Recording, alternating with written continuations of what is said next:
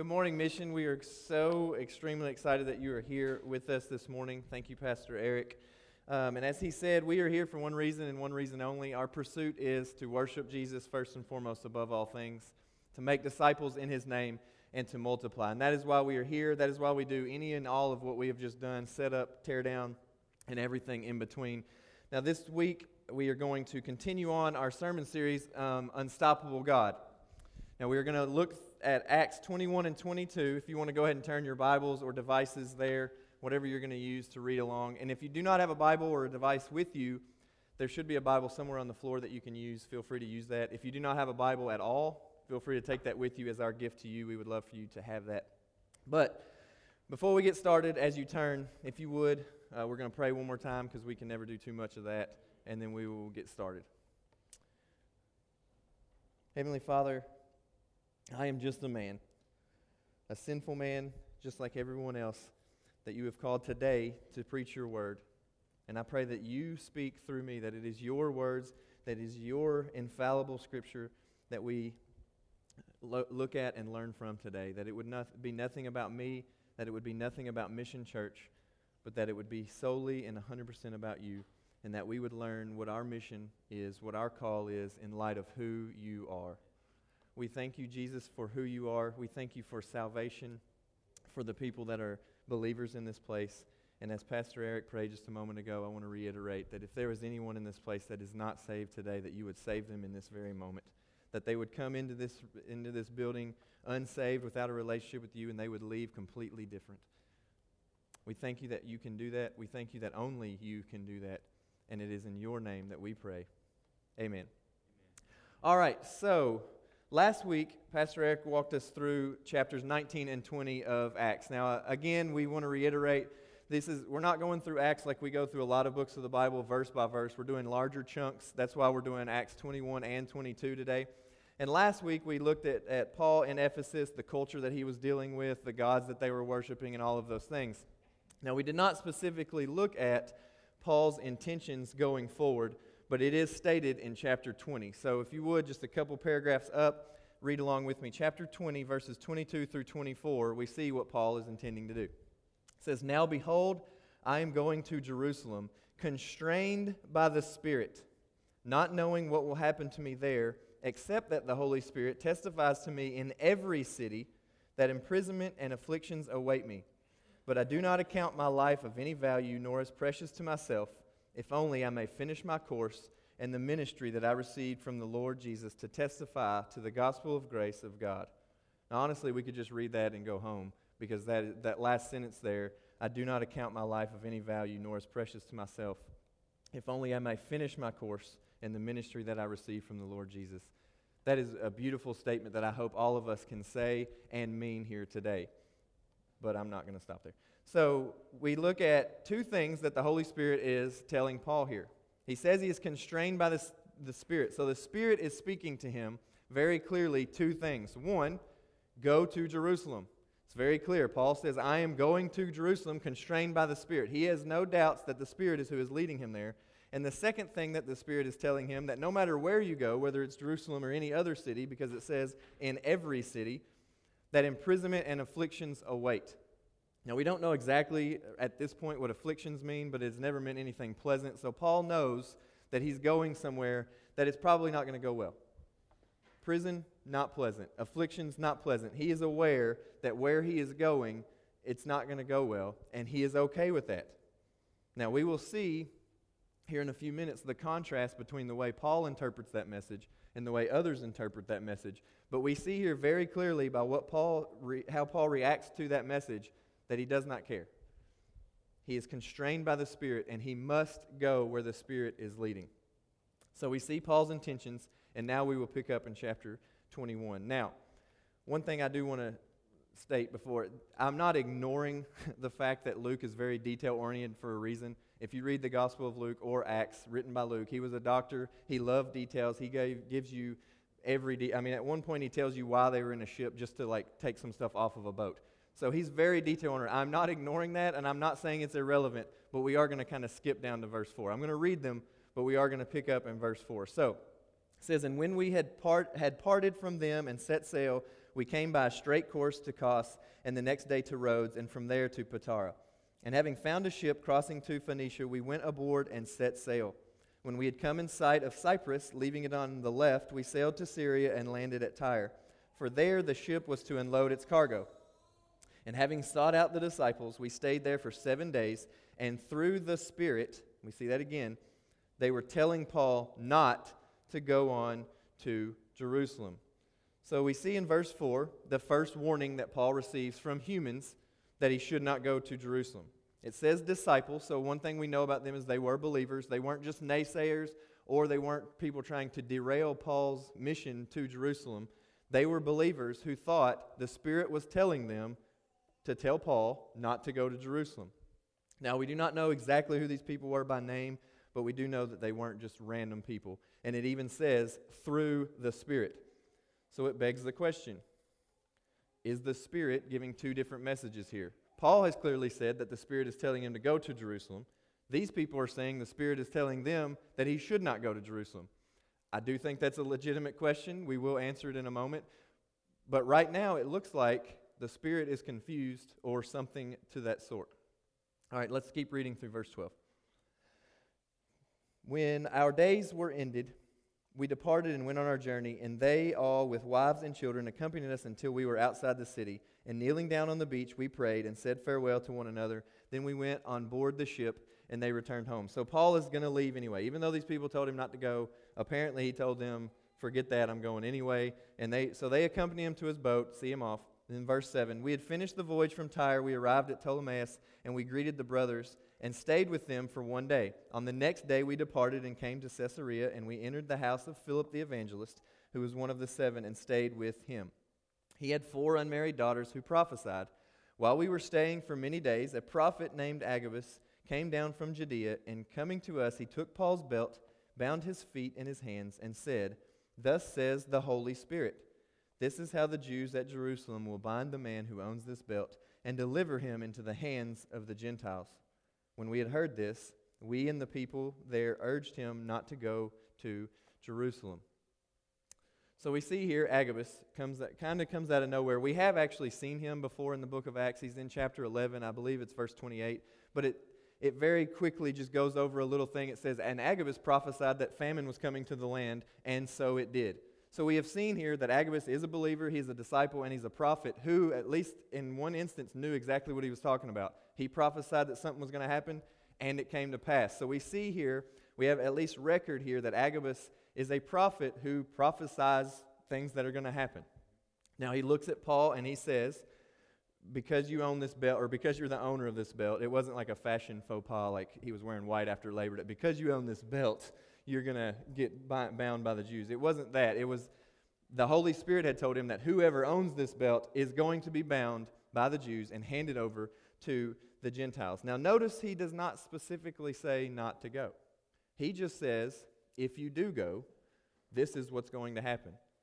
And then we see that after a lot of people hear this prophecy, then they join in telling Paul not to go. And we even see, it seems that Luke, beforehand, he was saying they told him not to go, and now he's saying we told him not to go. So it seems like Luke, the author here, was even swayed.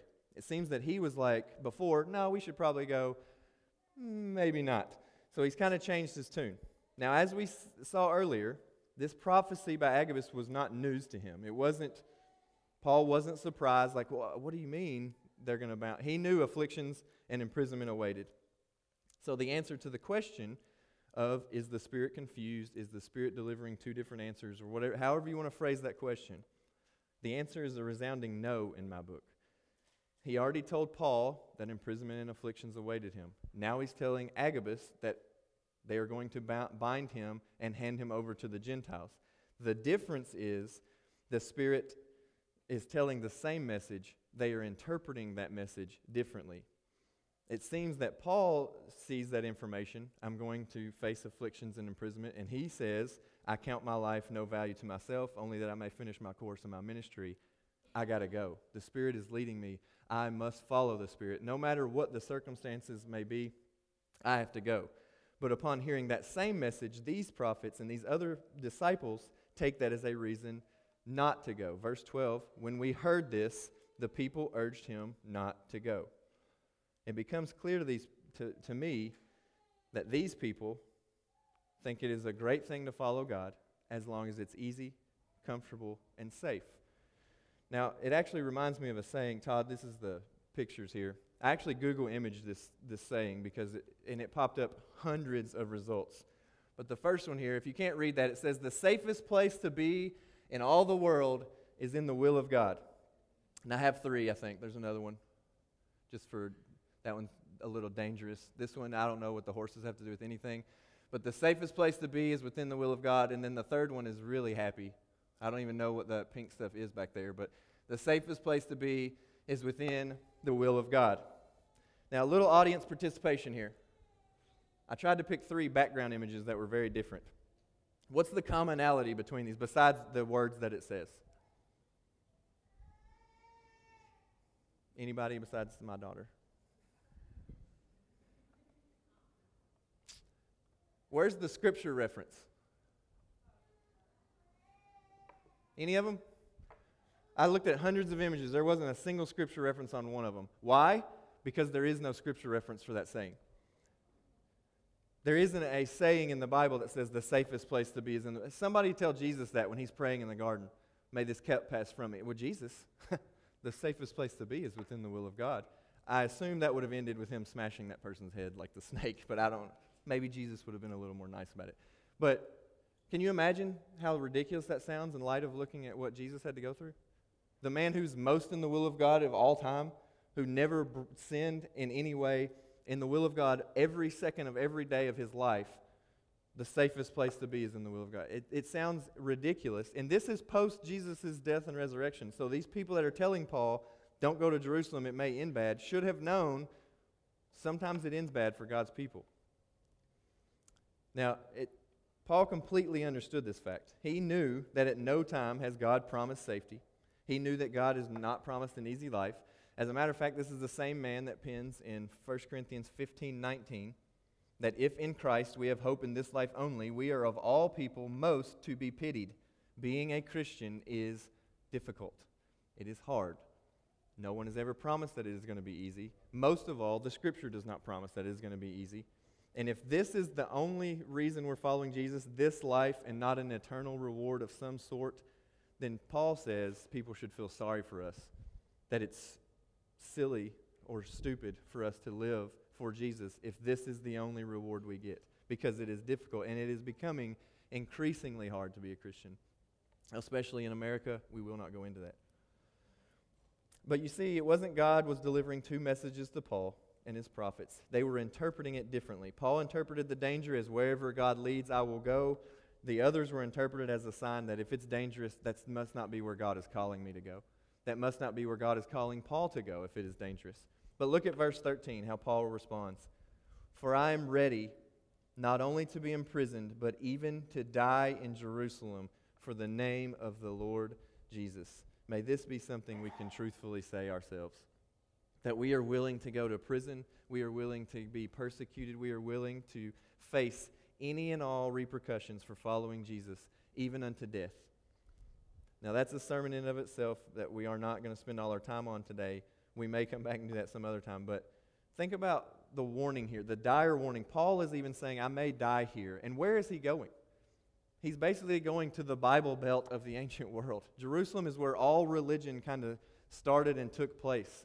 All the nicest people should be there, right? I mean, it's the religious capital of the world. This is not only where the Jewish people should have been and stationed for the most part, but this is where the Christian church began.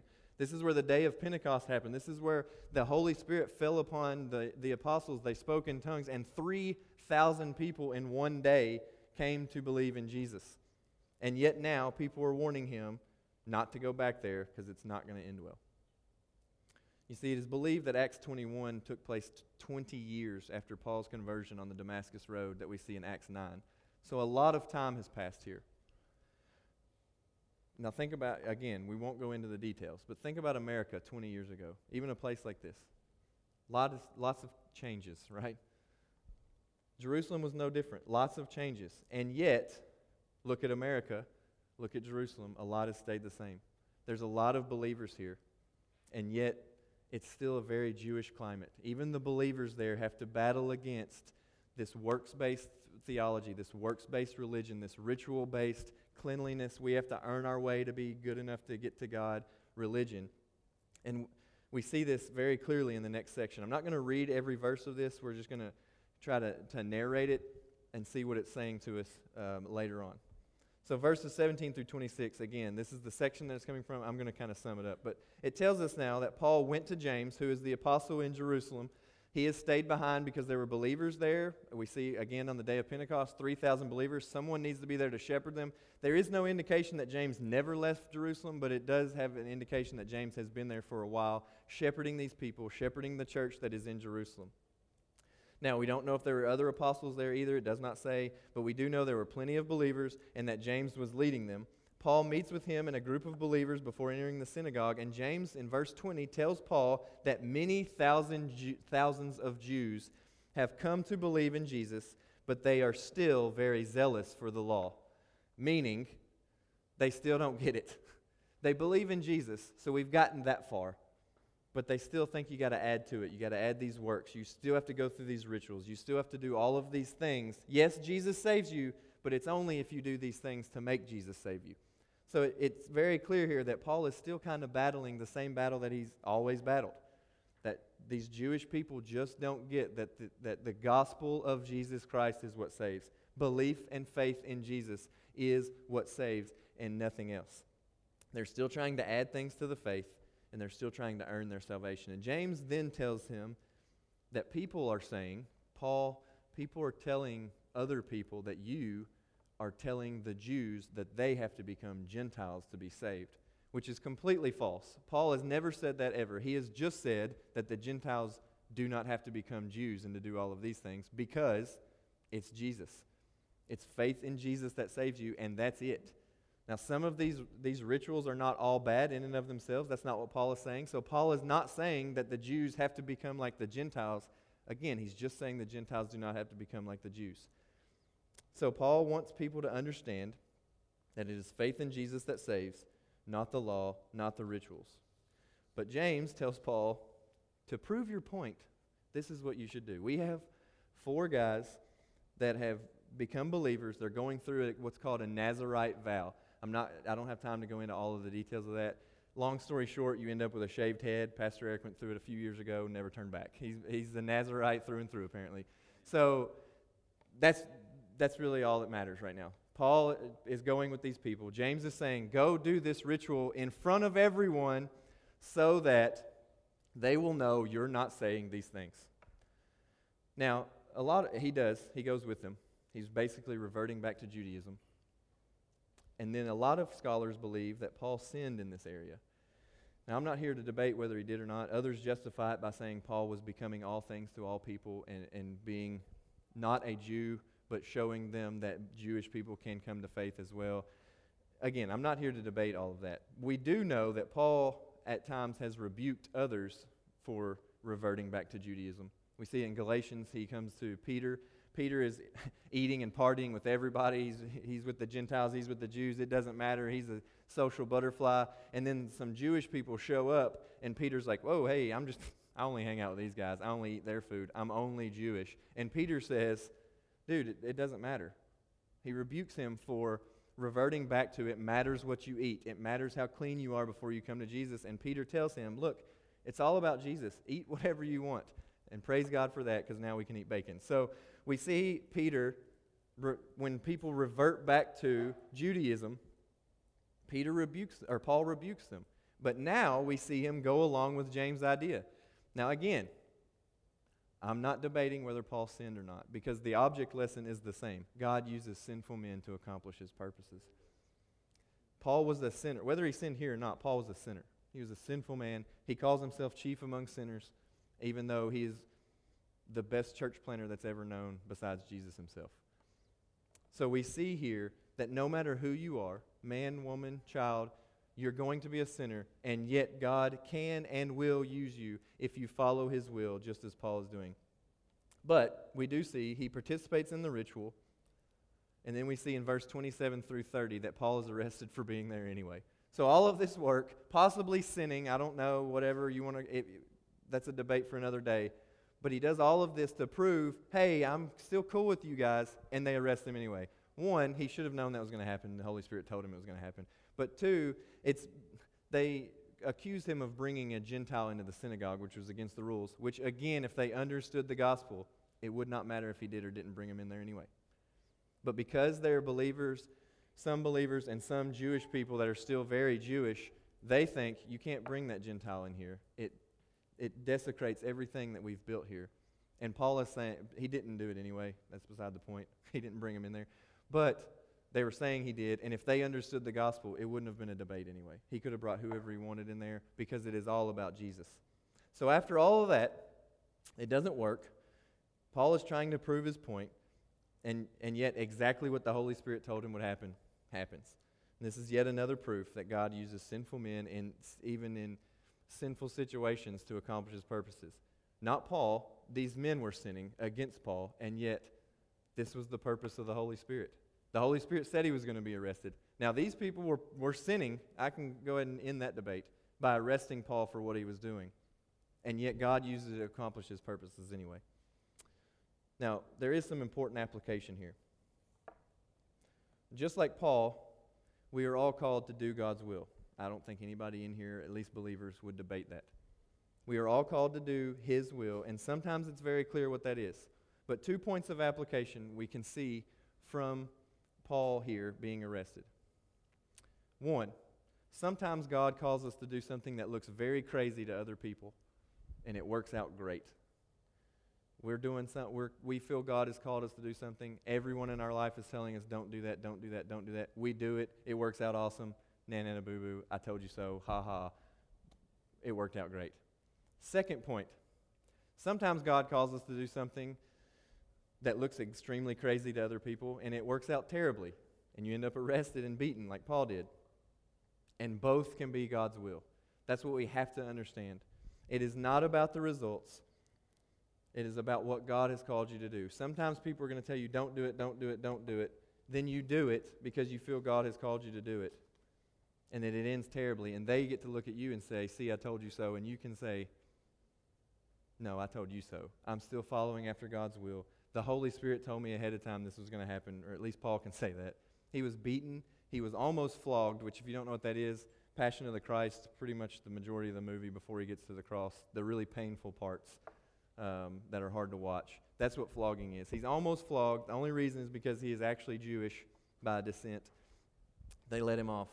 But he's arrested, and most scholars believe he's never sees true freedom again, that he's imprisoned the rest of his life from this day forward. And I bet a lot of the people that told him in the earlier verses here that you shouldn't go to Jerusalem were saying, see, I told you so. We told you not to go, Paul. We told you this was going to happen. And he's saying, no, I told you so. Philippians 1:12, written from prison in Rome, says, I want you to know, brothers, that what has happened to me has really served to advance the gospel, so that it has become known throughout the whole imperial guard and to all the rest that my imprisonment is for Christ. So he looks at them and he says, no, I told you so. Look what God is doing. This was God's will, this was God's call, and this was God's purpose. So what if it ended badly for me personally? It ended great for Jesus. It makes me think of another man in history named William Carey. And William Carey lived in the late 1700s, early 1800s, and he is considered by pretty much everyone that knows anything about it the father of modern missions. We weren't really doing the international missions thing before he came along. It was kind of his idea, I guess. It was God's idea, I get it. But it was through William Carey. He went to a meeting of the Baptist leaders in the late 1700s, and he brought up the idea, shouldn't we be going over there to they called them heathens at the time. That may be an outdated term. But shouldn't we be going to the heathens? Shouldn't we be going to the unreached people groups? And the chairman of the board, or chairman of whatever, stood up and said, young man, sit down. You are an enthusiast. When God pleases to convert the heathen, he'll do it without consulting you or me. Sounds a lot like Paul's detractors, doesn't it? Don't go. Don't go wherever you're planning on going. It's not going to end well for you. God will take care of them. If God is going to save them, he'll save them however he's going to save them. That doesn't mean you have to go. And yet, even in the faces of everyone that said, "You look crazy." In 1793, him and most of his family boarded a ship and set sail for India. He went there, he spent time with the Bengali people who were unreached, and day after day after day after day preached the gospel to these people. Now, while he was there, he got malaria, survived it. His 5-year-old son died of dysentery, and his wife became so mentally ill that she accused him of adultery and threatened him with a knife to his throat. He survived that too. I don't know how. But she never recovered either. This wasn't like a virus that she went crazy for a day. She never recovered. She was mentally ill the rest of her life, and he cared for her until she died. And yet he preached and preached and preached the gospel. And for 7 years, not one single person came to Christ. For 7 years, every single day he's preaching. He never went home. He never took a furlough. And not one single convert for 7 years. Now, after 7 years, he finally baptized one man. And then he spent 41 total years in India, never once taking a furlough, never once leaving India and these people. And in a country of millions of people, in 41 years, his ministry saw 700 people saved. Which, praise God for the 700. That's awesome. But in a country of millions, that's really not that big of a dent. So I'm sure all of the people that told him not to go were saying, "See, worthless. You spent 41 years there and nothing happened."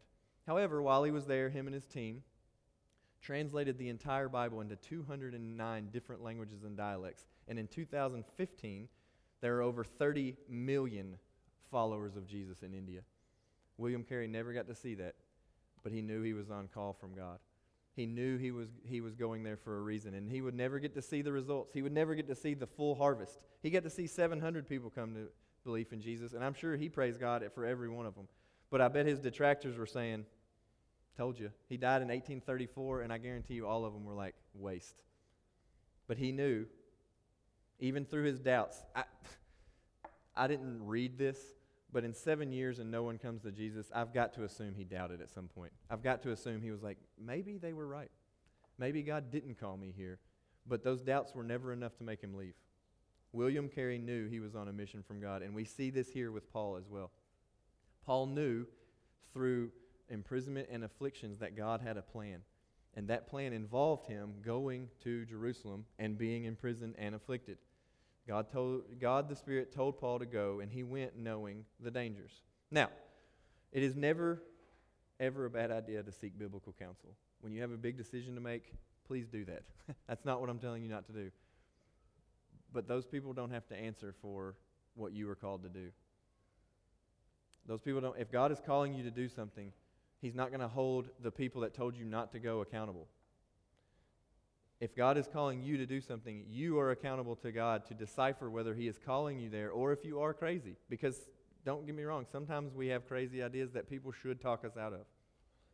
But others will talk you out of them because it sounds crazy to them. God hasn't called them to do whatever He's called you to do. So it probably does sound crazy to them. But if God is calling you to do something, you must do it. Anyone know what happened on December 7th, 1941? Please say you do. Shaner, the teacher, is going to be really mad if you don't. Pearl Harbor was bombed. America was not at war. They were hands off. We're not getting involved here. We're not doing this. Next day, we're at war because Pearl Harbor got bombed. Anybody know what happened on December 8th, 1941? Still to this day, it's the highest number of volunteers we've ever had to enter the military. The day after that America said, we're not going to war, and we got bombed, and now we're going, in droves, people showed up to volunteer because they thought it was their duty to go. They felt called. I don't know if it was a call by God, but they felt called to go, and nobody was going to. I'm sure a lot of them got talked out of it. Their parents were, no, that's somebody else's fight. Let's let somebody else handle that. But apparently a lot of them did not get talked out of it. And it's because they felt called to do their part. We must be undeterred like those people. We must be undeterred like Paul. We must be undeterred like William Carey. There are detractors, and there have been detractors saying, don't plant Mission Church, since the day we first met in the Hazel's living room. There are people saying it's crazy, don't do it, what's the point, blah, blah, blah. But God called us here to plant Mission Church. God called us here to plant a vision of worshiping Jesus and making disciples. And that is what we're doing. Now, the world has a saying, and that saying is, the ends justify the means. And most people, if you ask them on the street, would agree with that. If you get the result that you were aiming for, it doesn't really matter how you got there. There's obviously a few exceptions, don't kill people to get there, whatever. But most people would agree that as long as it pretty much ended okay, however you got there is okay. Now, while I disagree with that statement on a lot of levels, I disagree with the statement as a whole when it comes to following Jesus. Following Jesus, it should be a complete flip. The means justify the ends, because the ends are not our call. If we are truly following after Christ, then whether it turns out good or whether it turns out bad, whether we see fruit, whether we are part of the harvest or whether we are not, if we are truly following after Jesus, the means justify the ends, and we are doing what God has called us to do, and He will take care of the ends. He will take care of the fruit. He will take care of the harvest. It is a matter of obedience, not success and failure. It is a matter of following, not fruit. God brings the fruit. We are called to sow the seed. We are called to water the seed. We are not called to make the seed grow. That is God's part, and all we can do is our part. So who are we to say that however it ends up, that it's a failure if we're following God's call? Who are these people to say that Paul was a failure because he ended up in prison? Now, we can look at this from another biblical perspective, and again, we'll go over this very quickly. We do not have time to preach the entire book of Jeremiah today. But what do we know about Jeremiah? He was a prophet. He had a book of the Bible named after him. That's pretty good.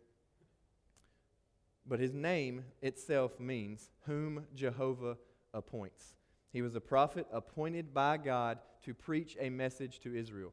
Now, a lot of people believe he was only 17 at the time, and 17 is pretty young. Most people aren't going to listen. Jeremiah brings that up, and God tells him, look, I have called you for a purpose. I have called you for this purpose. In Jeremiah 1:5 it says, before I formed you in the womb, I knew you, and before you were born, I consecrated you. I appointed you a prophet to the nations.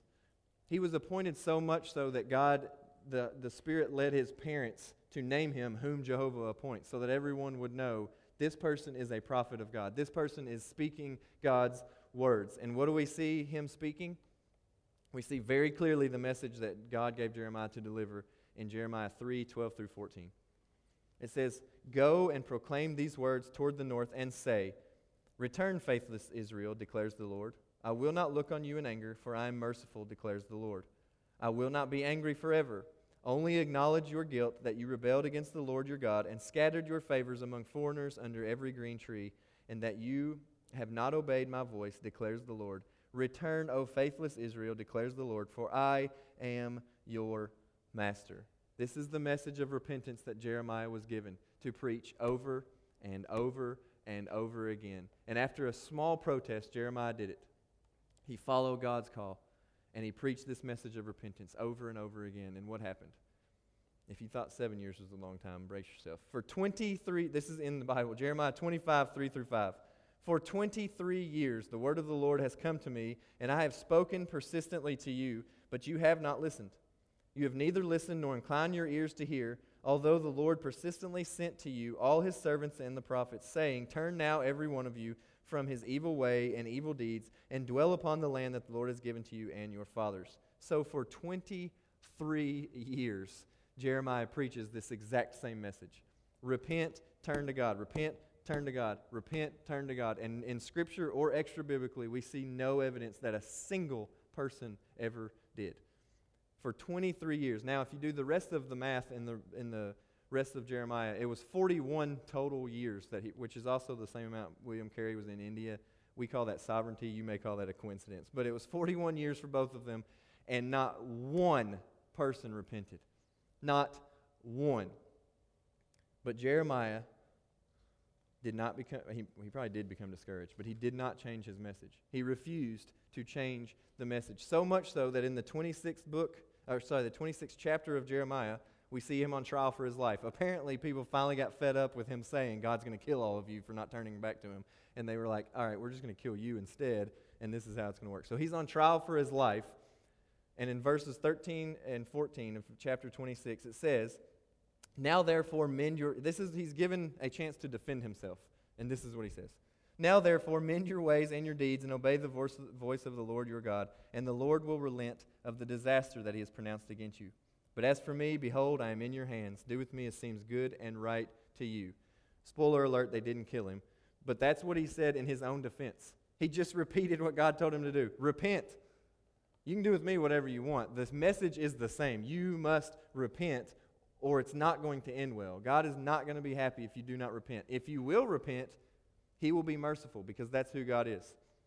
So not only was his message not working for 41 years, but now he's on trial for his life. And what does he do? He does the exact same thing. He preaches the exact same message. Why? Because Jeremiah knew that the means justify the ends. If God wants those people to change their heart, they will. And he'll do it by me preaching this message. I can change my message, and probably people will repent because I won't be so abrasive. But Jeremiah knew that that wasn't what God had called him to preach. That is not the message that the Spirit delivered to Jeremiah to deliver to the people. So he refused to change his message. And I want us as Mission Church to understand something. We are Jeremiah. We are all, individually and corporately, whom Jehovah appoints. Our names may not be Jeremiah, but we are whom Jehovah has appointed. If we are saved and we are believers in this place, we have been given a message and a mission from God, and we have no choice but to relay that message. We, like Jeremiah, cannot change it. We cannot sugarcoat it because the culture says it's offensive, or because the culture says that's not going to work, or because the culture says, why don't you just lighten it a little bit and maybe people will come and join your church, or maybe people will like you more, or whatever the case may be. We cannot change this message. We must speak the truth and let God work out the results. And we have said over and over throughout Acts, and we'll say it over and over through all the other books of the Bible as well, that we are the ones commanded to be the witnesses to the end of the earth. We are the ones that are commanded to make disciples. It does not just apply to those back then that heard it verbatim from Jesus or from the Spirit. We are called the exact same way. We are called to do the exact same thing, to be witnesses and to make disciples. And we look around our world and we look around our country and our city and maybe even our own families, and we see people who need to repent and turn back to God, and we have been given the message that will empower them to do so. And it's the gospel. It's not whatever charisma that we have. It's not whatever message we have. It doesn't matter what I'm saying up here if I don't eventually get to the gospel. It doesn't matter that you love them if you don't love them in the name of Jesus. It doesn't matter that you are doing social justice unless you're doing it in the name of Jesus. Unless you are preaching the gospel, we must be willing, like Paul, like William Carey, and like Jeremiah, to do that at all costs, no matter what the results. I have no doubt that we could change our message here at Mission Church and gather a crowd. I've seen it happen all over the globe. We won't name names. We could probably do it by next week. We could change our message enough, and a few people would hear about it, and they'd show up, and then more would show up, and then more would show up. But what have we accomplished? Nothing. Because that would be the ends justifying the means. We must not only be okay with, but we must learn to embrace the fact that our gospel efforts are useless, needless, and very futile if God is not involved in them. If God is not calling us to do what we're doing, it doesn't matter if we do get hundreds of people in here. It doesn't matter if every church gets hundreds of people. If they're not doing what God has called them to do, if they are not delivering the truth of the gospel, then their growth is futile. Our evangelism is futile. It will accomplish nothing if it is not done with this message, the gospel of Jesus Christ. God never promises us success. He promises that the gates of hell will not prevail against His church, not Mission Church. We are a part of His church because we believe in Jesus as our Savior. But He never promises that He's going to bring people to Mission Church. He does promise that His church that we are a part of will succeed, but our call is to simply be faithful. Our call is to simply do what God has called us to do. And maybe we're called to faithful futility like Jeremiah. Because we're sitting in this room here today because Jeremiah preached that gospel, even though he never got to see a single person convert. if it wasn't for him, obviously God is in control of all things, but if it wasn't Jeremiah preaching that message, there's no way to know what would have happened. Because eventually Israel did turn back to God. It just wasn't in Jeremiah's lifetime. Eventually the Israelites did come back and believe in God. But we must be faithful in our futility or in our success, because that's all in God's hands. J.I. Packer says that we must remember that we are called to be faithful, not successful. Now, that may be hard for some of us to hear. I know as the pastor of this church who wants to see more people come here and to grow in Jesus and to believe in Jesus, that's hard to hear that maybe they won't. That doesn't change what we have to do. That does not change our message. That does not change our calling. It does not matter what the culture says. We must remain steadfast in Jesus is the way, the truth, and the life. We have been given a message, and we have stated it over and over again. We have been given the gospel message that God created, man sinned, Jesus lived a perfect life, died and was resurrected in our place. And now what? Believers must worship him for that and carry his message to non-believers, and non-believers must be called to respond to that message and to only that message. This is the message we must have on repeat, not only as Mission Church corporately, but as believers individually. We must have it on the tip of our tongues at all times. We must be willing to keeping on in the face of apparent failure and coming persecution, because God has promised a harvest whether we're a part of it or not. And maybe one day people are going to look back and go, you know what, I wouldn't be a Christian if it wasn't for Pastor Justin preaching the gospel to these 10 people who didn't become Christians, but somehow I'm affected. Or insert your name in that sentence.